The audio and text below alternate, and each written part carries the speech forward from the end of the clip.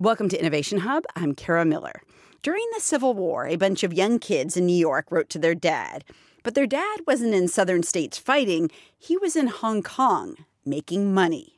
These were men who knew how to think well ahead of the curve and also had kind of a ruthlessness in terms of where they put their money and how they operated their businesses. Warren Delano, whose children wrote to him during the Civil War, was one of a group of fortune hunters who took huge risks on the high seas, says historian Stephen Ujifusa. And while they were at it, those fortune hunters reshaped America. Delano became the grandfather of a president, Franklin Delano Roosevelt.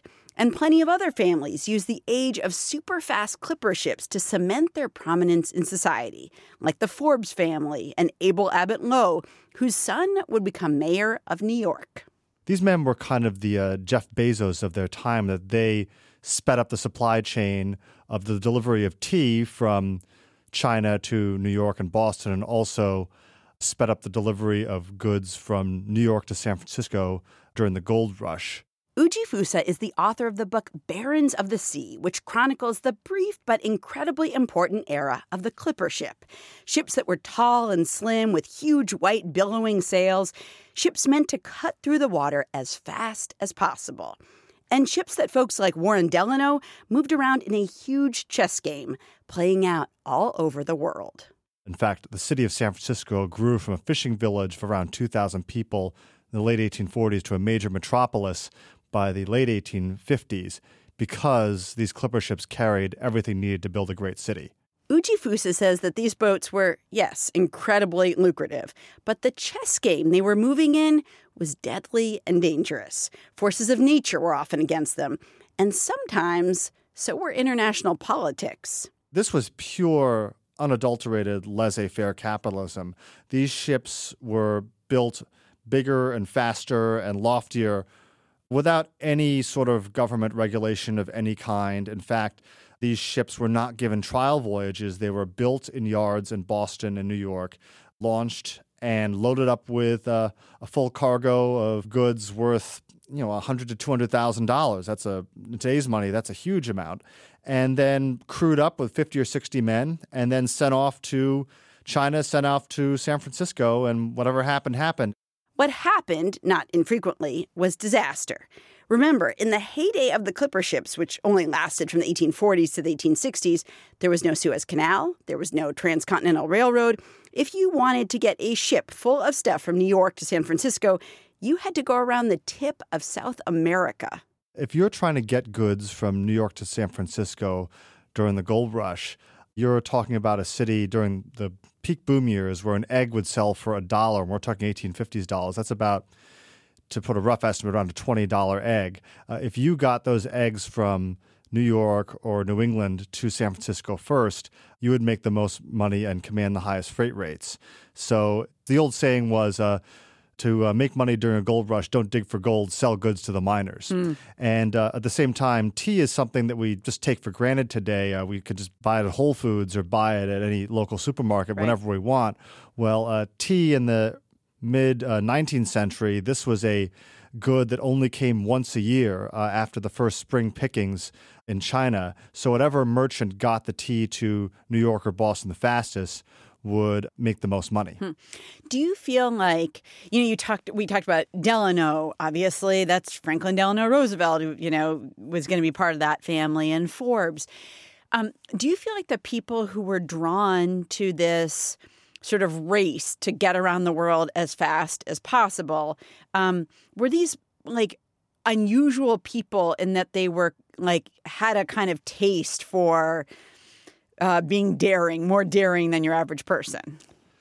I think very much so. The men that own these clipper ships in New York and Boston, these were people who really liked to put long-haul bets. This is a time before transportation was even reliable. Ships could leave on a schedule, but you never know when they'd arrive. Right. So you'd have to have that sort of betting mindset. And also, a number of the characters I write about in the book, most notably Warren Delano, but also the Forbes brothers, they spent time in China as young men in their early 20s, anywhere from 5 to 10 years away from their families.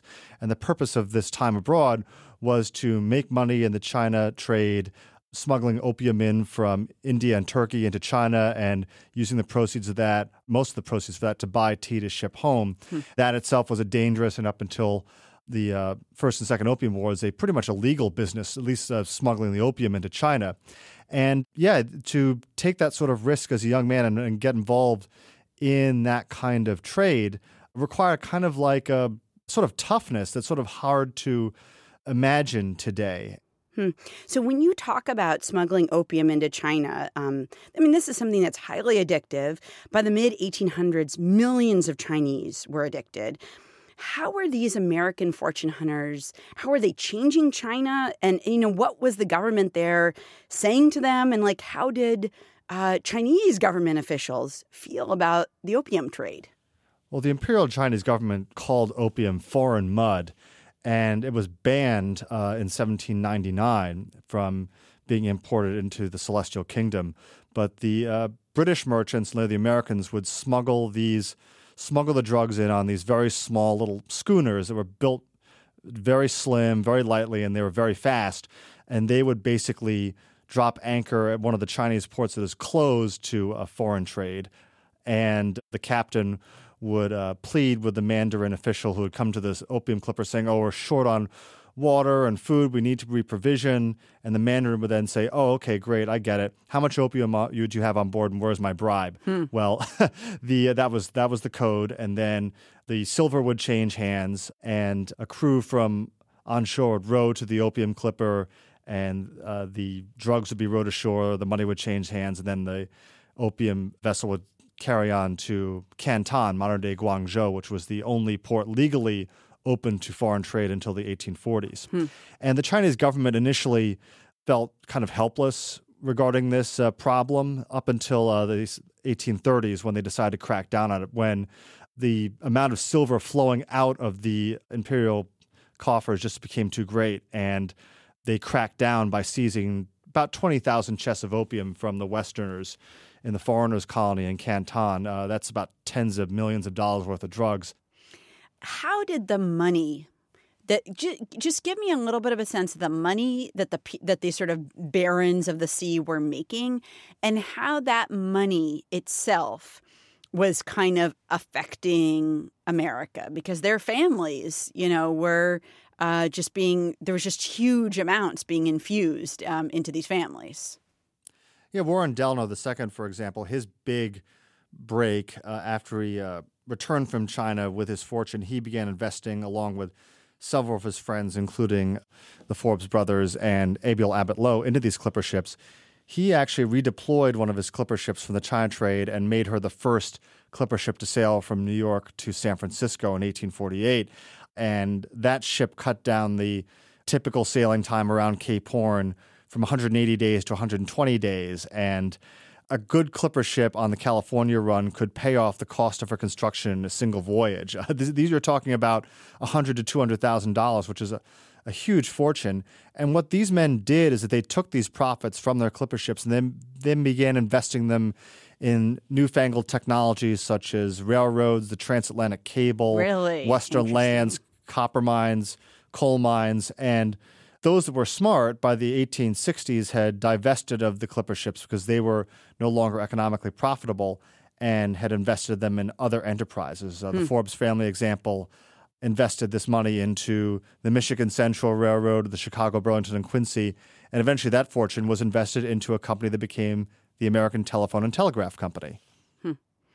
You're listening to Innovation Hub. I'm Kara Miller. I'm talking with Steven Ujifusa, a historian and author of Barons of the Sea and their race to build the world's fastest clipper ship. You talked about so many voyages to California. Do you feel like if it weren't for the advent of clipper ships, the California that we know today, where something close to 40 million people live, right? The single most populous state in the United States, that it just wouldn't have been there without the ships to supply it. No, I don't think so. San Francisco is, in many ways, culturally still an extension of Boston and New York, and that was largely because so many of these people from the Northeast came and settled. I mean, 100,000 people dropped what they were doing. They were mostly men, dropped everything they were doing and tried to find some way to get to California to get rich quick. And to build the city of San Francisco required an immense amount of building materials, you name it, chairs, tables, crockery, booze, because California didn't have its own industrial or agricultural infrastructure. Meanwhile, the Northeast did. So anything you can conceive of was put on these clipper ships and sold for a tremendous amount of money. As I mentioned earlier, an egg sold for $1 in San Francisco in the early 1850s. Boots sold for $60. $60 in our dollars, $60 in their dollars? In 1850s dollars. That is incredible. I mean, $60 seems like a reasonable price for boots now. And multiply that times around 20 or 25. Wow. And these are like $1,000 or $2,000 boots. Yes, and you had people actually, not everybody, but some people in the California goldfields actually getting rich quickly. And there's a reason why they called the mass transit cards in San Francisco Clipper cards. The Clippers built San Francisco. And honestly, one thing I wish I could see, if I could go back in time, is be on Telegraph Hill in, say, 1851, 1852, and watching a clipper ship like the Flying Cloud arrive in San Francisco through the Golden Gate. This is before the bridge is built. Imagine this beautiful swan-like vessel with trim lines and snow-white sails with some gilding on the stern glinting in the sunlight arriving in San Francisco. And this was the sort of thing that would cause a commotion. You'd have people running down to the waterfront to greet the ship. What is this new ship that's come in and what is she carrying? What kind of goods is she now carrying that we could buy? It was a magical moment, and the ships had just been cleaned and painted and scrubbed by the crew in preparation for her arrival, because these ships took a huge beating going around Cape Horn. Of course. Do you think that that period of history has anything to teach us now? I don't know. Is there anything that sort of you might be thinking about because you know well about this period of history that, most people wouldn't? I think the lessons of the opium trade are that, look, this drug, which wreaked so much havoc in China and built a lot of this nation's early wealth, the Chinese have not forgotten the start of the so-called century of humiliation in the 1830s, 1840s. And that's something that we should remember very carefully. And these clipper ships, they are so beautiful to look at in paintings, and they are universally seen as kind of symbols of enterprise and daring, and they're aesthetically just so beautiful to look at. There's not a single American clipper ship that survives intact to this day, but the image is just so stirring. But these ships at the same time were freighters. They were built to make money. They were built for speed. And the conditions on board were brutal if you were an ordinary sailor. And the concept of danger is just so different from the mid-19th century to today. If you were a clipper ship sailor and you were in the middle of a storm off Cape Horn and you had to shorten sail and you looked up at a mast that was 13 stories tall or more, and you were told by the first mate you're going up there and shortening sail, and the mast is swinging through this huge arc, you couldn't say, no, that's against the regulation, or, I can't do that. That's not safe. I mean, today you'd have recourse. In those days, you'd get flogged for insubordination. I think that the value of human life, sadly, in the mid-19th century was a lot less.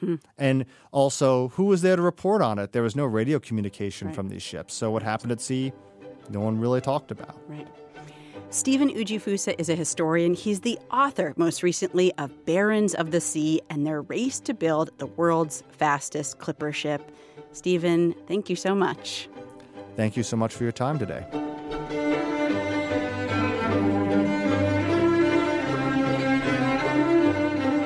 If you want to see pictures of the grand clipper ships, we've got them for you at our website, innovationhub.org. And we've also got a link to an article there about Franklin Delano Roosevelt's connection to China, which, not surprisingly, stemmed from the experiences of his grandfather, Warren Delano.